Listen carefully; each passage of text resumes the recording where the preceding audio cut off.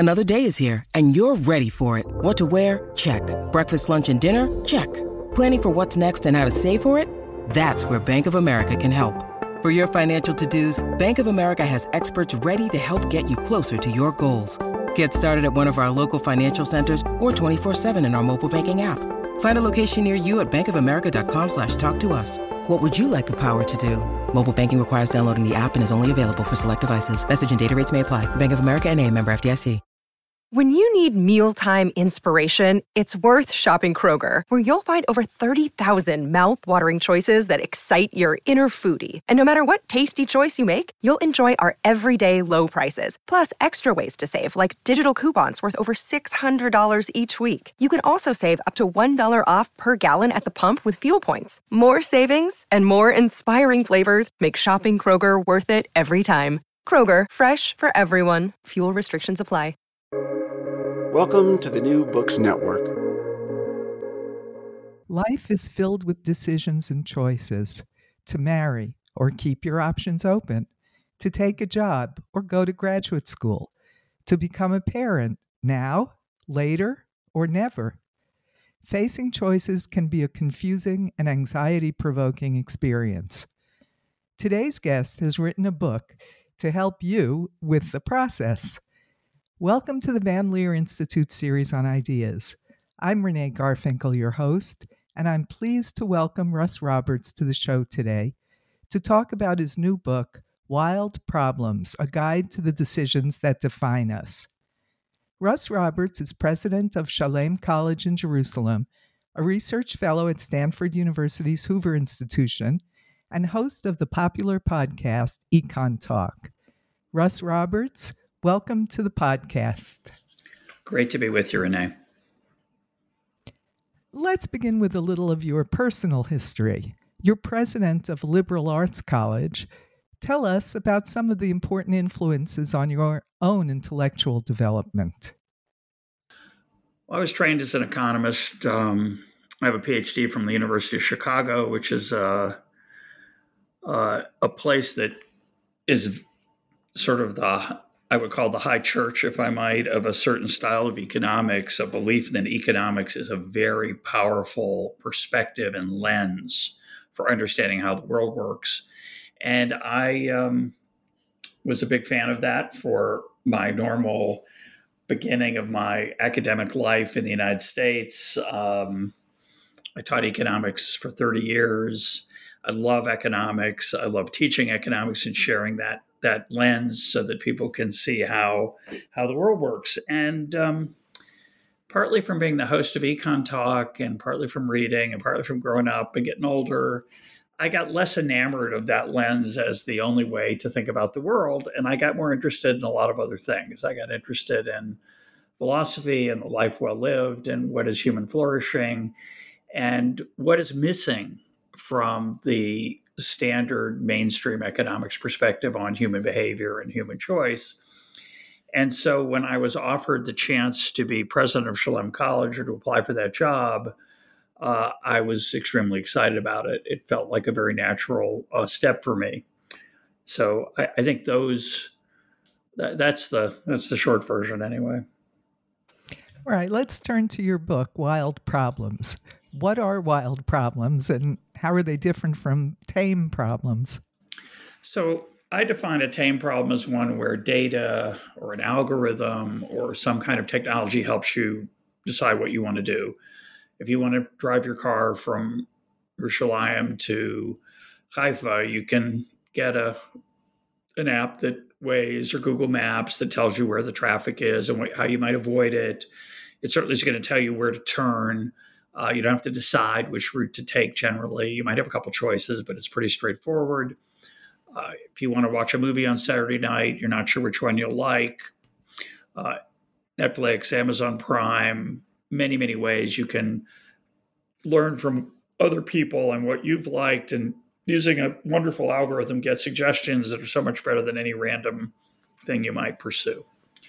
And those are tame problems. Even sending a person to the moon is a tame problem. It's a mathematical engineering challenge. It's not easy to do, but we know how to get there from here.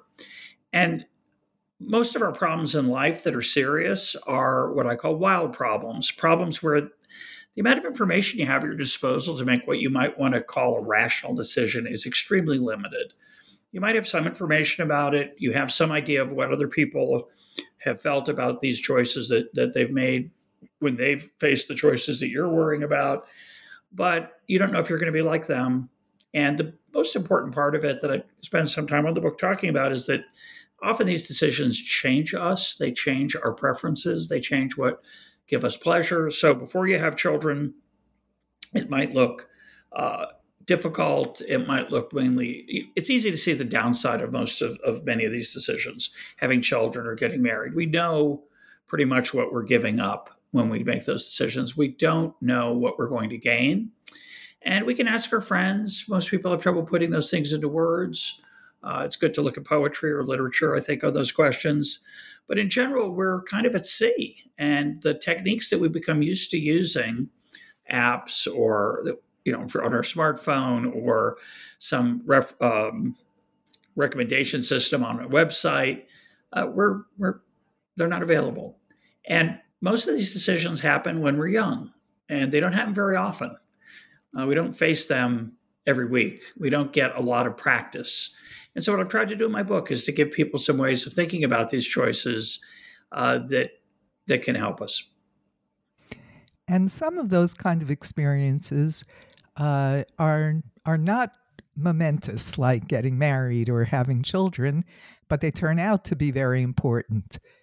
You write about attending a 5-day silent meditation retreat that turned out to be one of the most extraordinary experiences of your life. Tell us about that. So that's an example where I think going into it, you don't have any idea of what its impact is going to be on you. Before I went, I thought two things. One, I was worried about, more than two worries, a few.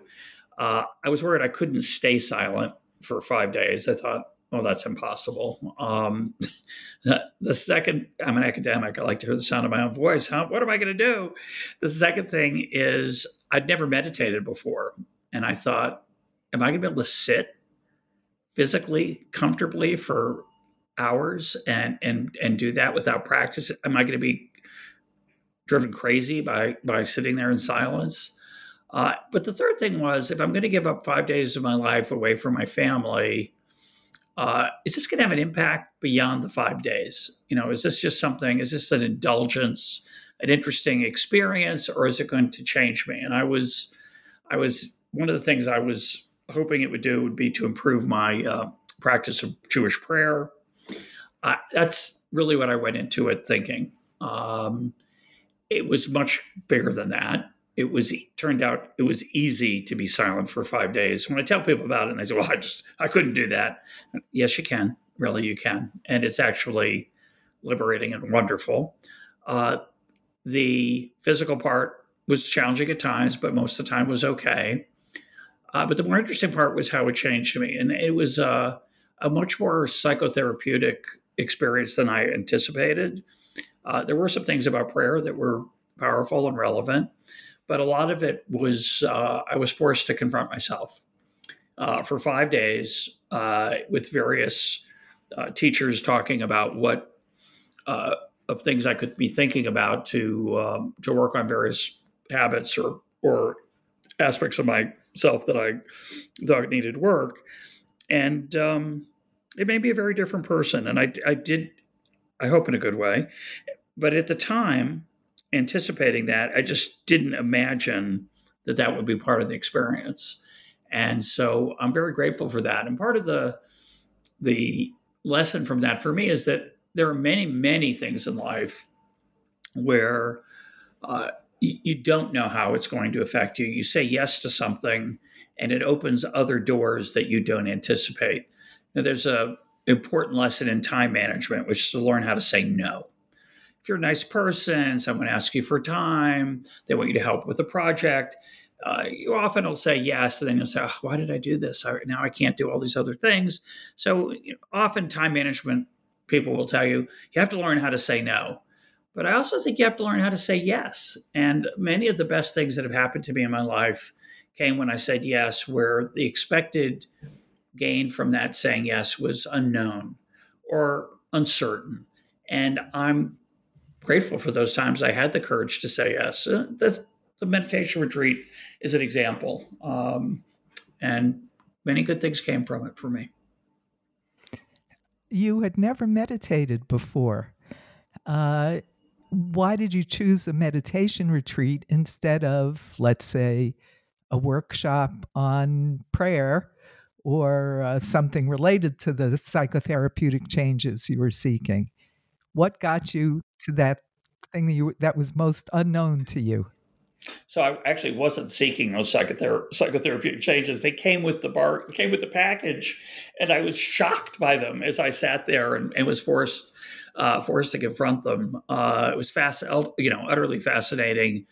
I learned some things about myself and my what made me who I am, good and bad, that I had just never examined, and it was really powerful. But the reason I did it, the reason I chose meditation, is that my daughter had been on a meditation retreat, and she said, I think you would like this.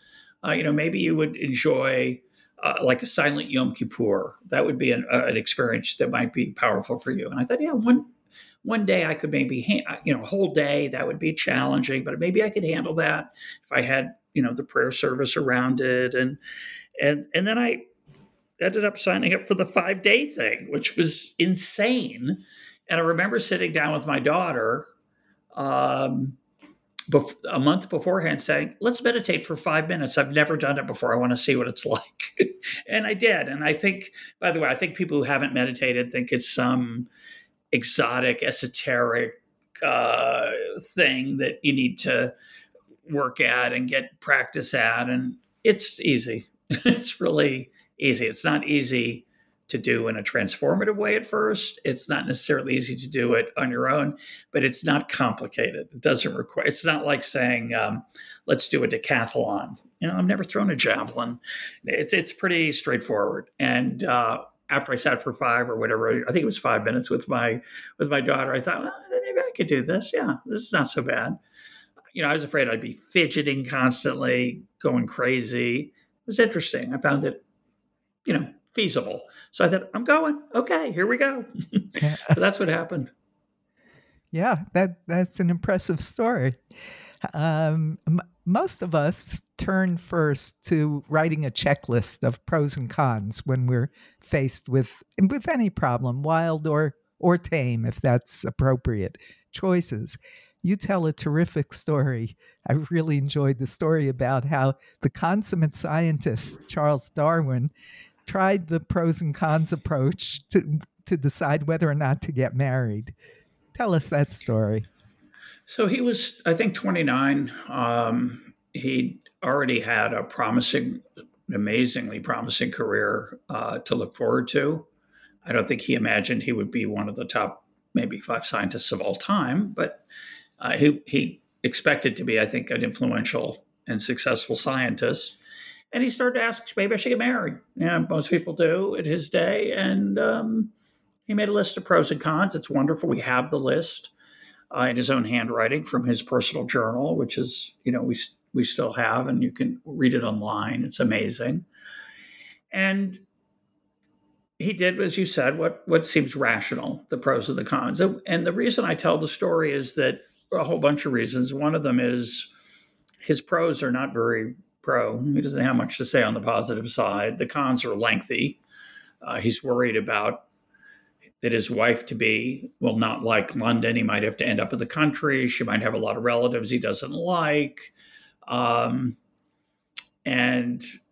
he can't imagine what a shared life is with another human being because he's never experienced it. And I speculate, surely he had married friends. He could talk to them. He could observe their marriages as an outsider. But of course, as an outsider, he would not have access to what married life is really like.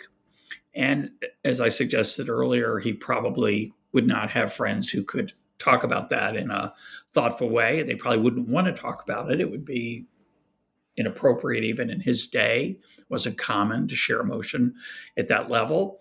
As maybe he could read a Jane Austen novel, but he did not have access to a lot of the things he would need to have to make a rational decision. So he makes his list. And if you look at the list as an outsider, you'd say, well, this is a no-brainer. Don't get married. It looks like there's nothing, basically his biggest pro is, the biggest positive of getting married is someone, is female chit-chat when you come home from work. I love that. Yeah, and then he says, well, it's worse than that, of course. He then says, better than a dog anyway.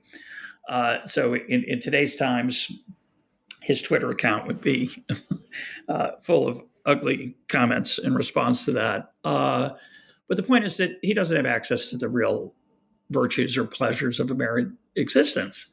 And so he presumably, as a rational scientific person, would say this is a mistake.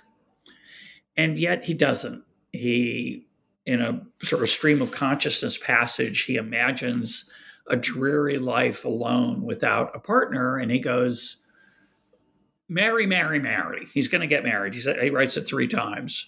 And it's irrational on the surface. On the surface, it looks irrational because he's made the pro-con list, and it's clearly the cons dominate the pros. But something inside him presumably said, this isn't right. I'm missing something. And he took a leap.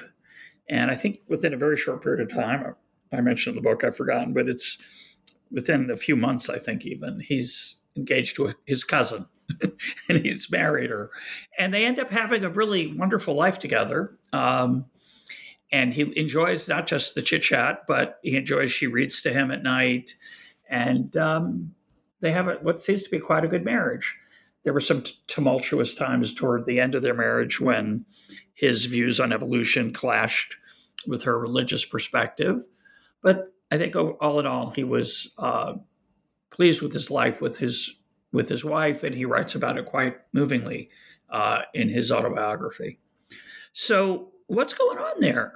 And then I give a bunch of other examples where seemingly rational scientists, decision-making experts, when faced with their own decisions, struggle to use the so-called rational tools.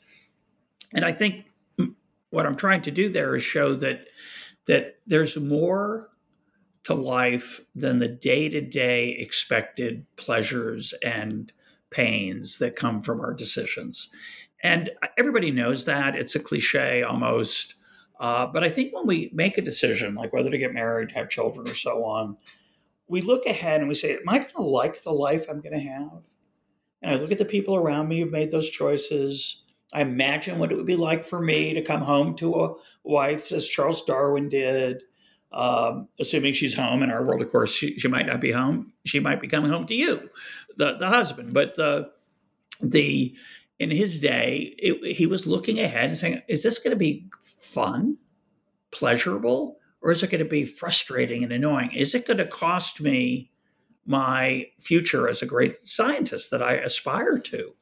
And I think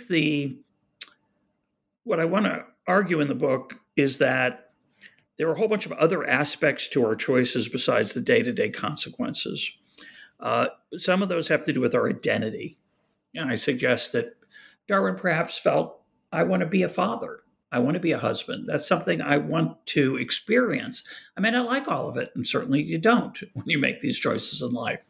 There are unexpected pain. There's unexpected sacrifices that you didn't anticipate. But again, I think the pleasures are often the harder part to imagine.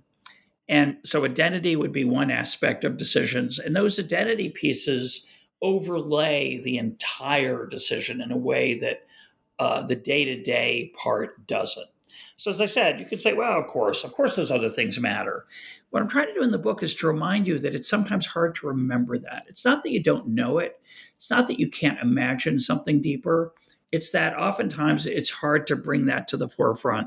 So what I'm trying to do in the book is to remind readers that many of the ways that we cope with these challenges and these decisions can incorporate things that might be hard to remember. And I'm there to remind you that they're out there. I talk about an example of it's a poem by Piet Hein, who was a mathematician and scientist, where he, sort of tongue-in-cheek, but sort of not, says one way to make these decisions is to flip a coin. And when it's up in the air, before it lands, you'll know what you really want. And that's a very strange thing. Some people have read the book and said that I recommend flipping a coin. I don't. That's just an example to help you see that what could it possibly mean for a rational person to flip a coin and while it's in the air think, yeah, what do I hope it comes up heads. What does that actually tell you? You've made the pro-con list, presumably. What something else is under the surface is what that poem is trying to teach you. And what is that? Well, it could be your identity. It could be ethical values that you hold as important that should help you inform a decision you're going to make. And I think part of the goal of the book is to help you remember that those other things matter alongside the pain and pleasure of day-to-day life. Yeah, I thought that was a great recommendation, the coin flipping, because it's interesting. It clears away the noise of your rational, conscious mind and gives you a few seconds to say, what do I really want here? What am I hoping for? But if you came to me for counsel and you said, I'm thinking of making this big change, whatever it is, what do you think? And if I would it be helpful for me to say to you, well, why don't you think about what you really want? What's in your guts? What's in your heart? Don't be rational about it. Now, a scientist presumably would never say that to someone seeking advice, right? That would seem to be irrational. Go with your gut. Go with your heart. And the question is, and this is, I think, a profound question I don't have an answer to, but what do we really mean when we ask someone to tap into that piece of themselves? I don't think we mean tap into the impulsive side, right? If I said to you, if you're thinking about, oh, should I have this piece of dessert or not? Well, what do you really want? I want the dessert. And you reach out to grab it. We would say, no. That's the impulsive side of you. Step back. Is this really good for you? And we'd help you counsel you through that decision. When we're talking about one of these decisions, whether to marry, have children, make a big career move, live in a crazy place like the land of Israel where everyone speaks Hebrew and you don't yet, would you really say to someone, what's your emotional reaction? And I think what we really want to help someone with in those decisions, if they ask for help, is there a piece of you that you have trouble accessing when you think rationally about this? And that's what I see the coin flip is ideally helping us discover. It's not what's the emotional, impulsive side of ourselves that has a preference, but rather, is there something outside of our direct consciousness? And, our brains are really extraordinary, and there are things in there. It's not our heart. It's our brains that often are helping us in ways that we're not always conscious of. I was talking to a neuroscientist, and he said, you don't use your gut to make decisions. Use your gut to digest food. But there are parts of your brain that you don't always have direct access to that can help you. And those are your sort of your spidey sense, your a piece of you that is part of you. It's not irrational, but it's not on the surface. You have to sort of tap into it. And that's the best spin, to use a bad phrase, that I can put on the coin flip, that you're not trying to get at your impulsive side. You're trying to get at the unconscious parts of yourself that are hard for you to get access to. Well, it isn't hard for most of us to separate the difference between pleasure, that piece of cake, versus the longer term desire to fit into your clothes. I guess, but happiness is something that's the Americans are very fond of, so is everyone else, but the pursuit of happiness is part of the American way. And certainly you've heard, as I have, lots of parents say, all I want for my children is for them to be happy. But you argue in the book that happiness is not the right criterion for making important decisions. Expand on that.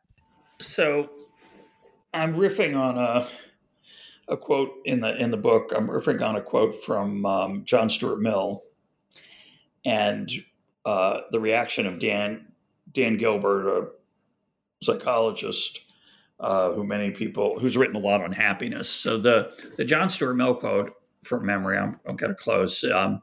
Better to be a philosopher unsatisfied than a pig satisfied. It's a pretty blunt quote. And what he's saying, the way I understand the quote to be saying, is that there are deeper things in life that are ultimately more meaningful than our physical desires. And you could expand on our physical desires to talk about, I would say, just what we would call fun. That there are things more important than fun. So better to be a philosopher unsatisfied than a pig satisfied.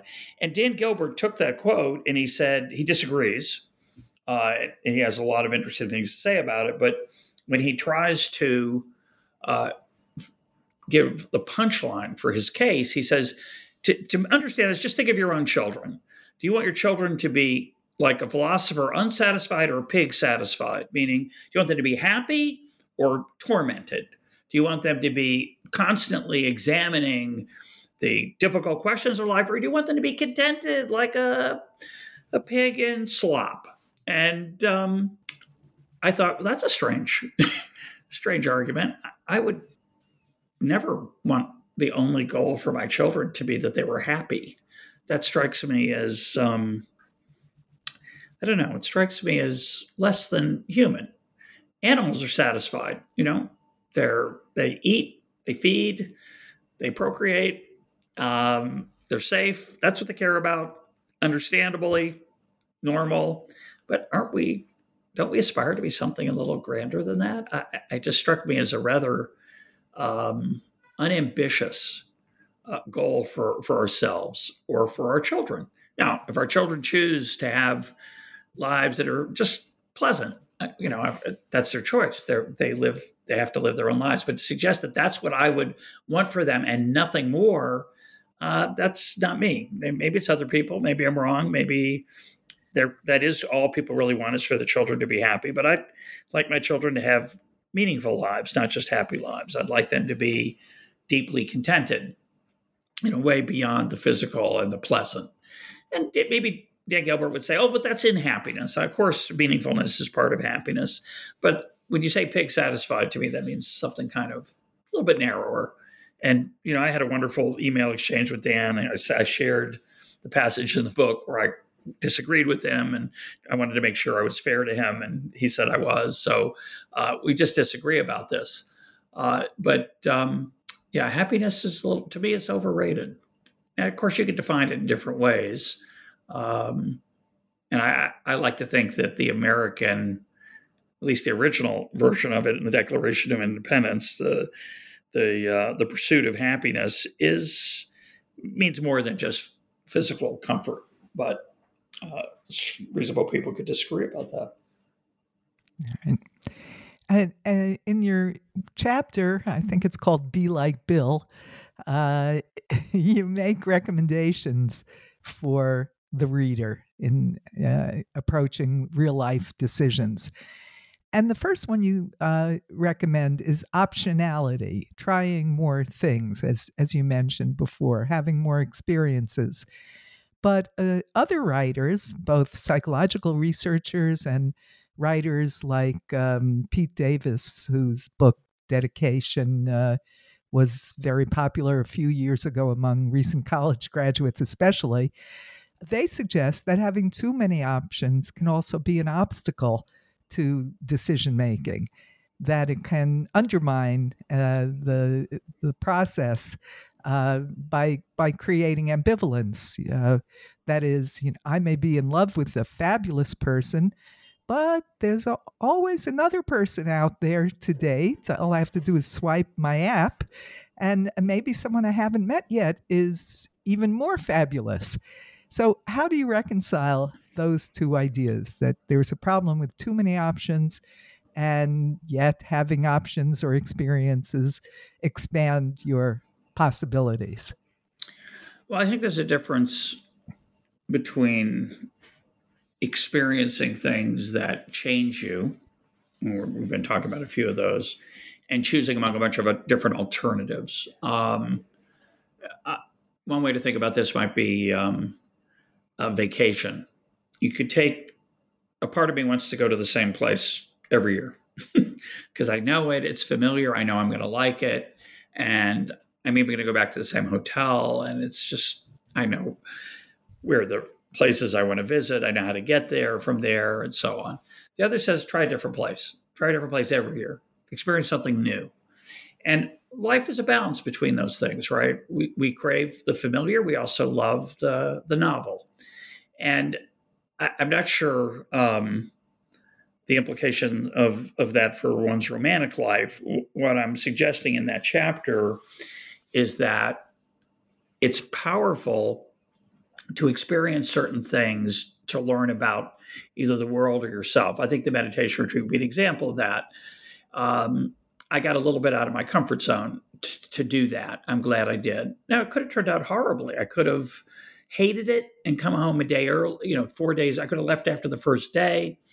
I actually drove with a friend after I was going, and I told a friend about it. He said, "Oh, can I go to that? I'd love to go. Let's go together." And I thought, okay, it was kind of tying myself to the mast like Ulysses. I was not going to be able, by taking that friend and driving him, I realized I was basically committing myself to the full 5 days. But let's take the more the optionality approach, which is you go, and if it's really hell after the first day, you can leave.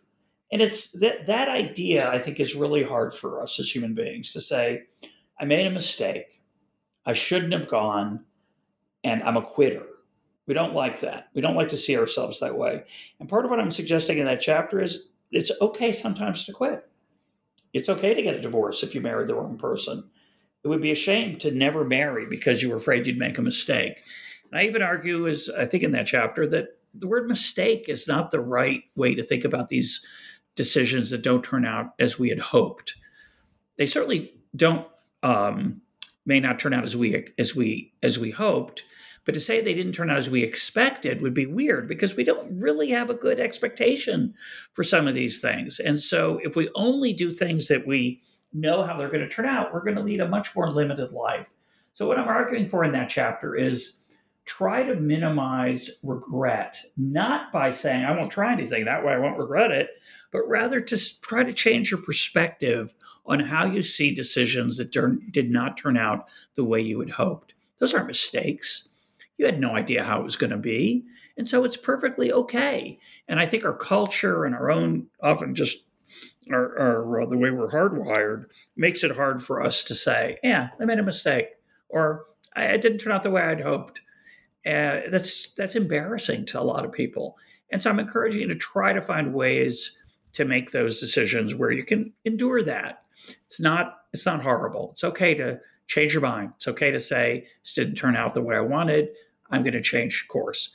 Of course, there are other decisions where you can't do that. It's extremely expensive to change course. But in examples where it's not hard, like leaving the retreat after a day, where the only challenge is your own psychological distaste for seeing yourself as a quitter, or explain to your friends when you show up, oh, I thought you were on that retreat. Yeah, it didn't work out for me.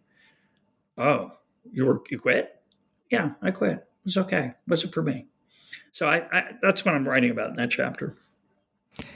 It's like people who sit through the whole performance, even though they hate it because they paid for the ticket. Exactly. Right? Or finish every book they started. When I was younger, the idea of stopping a book without finish it was anathema to me. I had a rule. And of course, that rule is a good rule in many ways, right? Finish what you start. But that means you probably don't read other great books because you've compulsively decided you have to finish every one you start. And as I've gotten older, I'm really comfortable putting a book down after a while without finishing it. And again, it's a balance. You don't want to give up on every experience and every project if it seems to be a little distasteful. You want to make sure you give it a full chance. At the same time, you don't want to have a rule that says push on. I interviewed Annie Duke about her book Quit. And she tells at the beginning of that book the story of some people climbing Mount Everest. And when you're climbing Mount Everest, we're in the last stage. I think if you don't get to a certain point by a certain time, if you don't get to a certain point by a certain time, you have to turn back, no matter how close you are, because if you don't, you will end up coming down the mountain in the dark and your risks of death are very high. And these people that she writes about, they looked ahead, they saw that they were not going to get to that point in time, so they decided to turn back. And other people in their party pushed on. The people who gave up, who quit, so-called quit, they lived. The other people did not all live. They're the people who are written about in John Krakauer's book, Into Thin Air. And so we have a natural impulse to finish what we start, and it's a glorious impulse, but it's also could be a very destructive one and costly. Not just this is a dramatic example, but again, if you make sure you finish every book you start, you will not read all the books you might want to read because you'll have devoted too much time to books that weren't worth reading. So it's a balance. Finally, Russ, you recommend living like an artist. How does that work? What does living like an artist mean? So after I wrote the book, I read a wonderful quote. I think it was attributed to Schopenhauer. I don't know if he actually said it, but he said, "You should treat your art like a prince. Let it speak first. Let your art speak to you rather than you knowing and being certain of where it should go."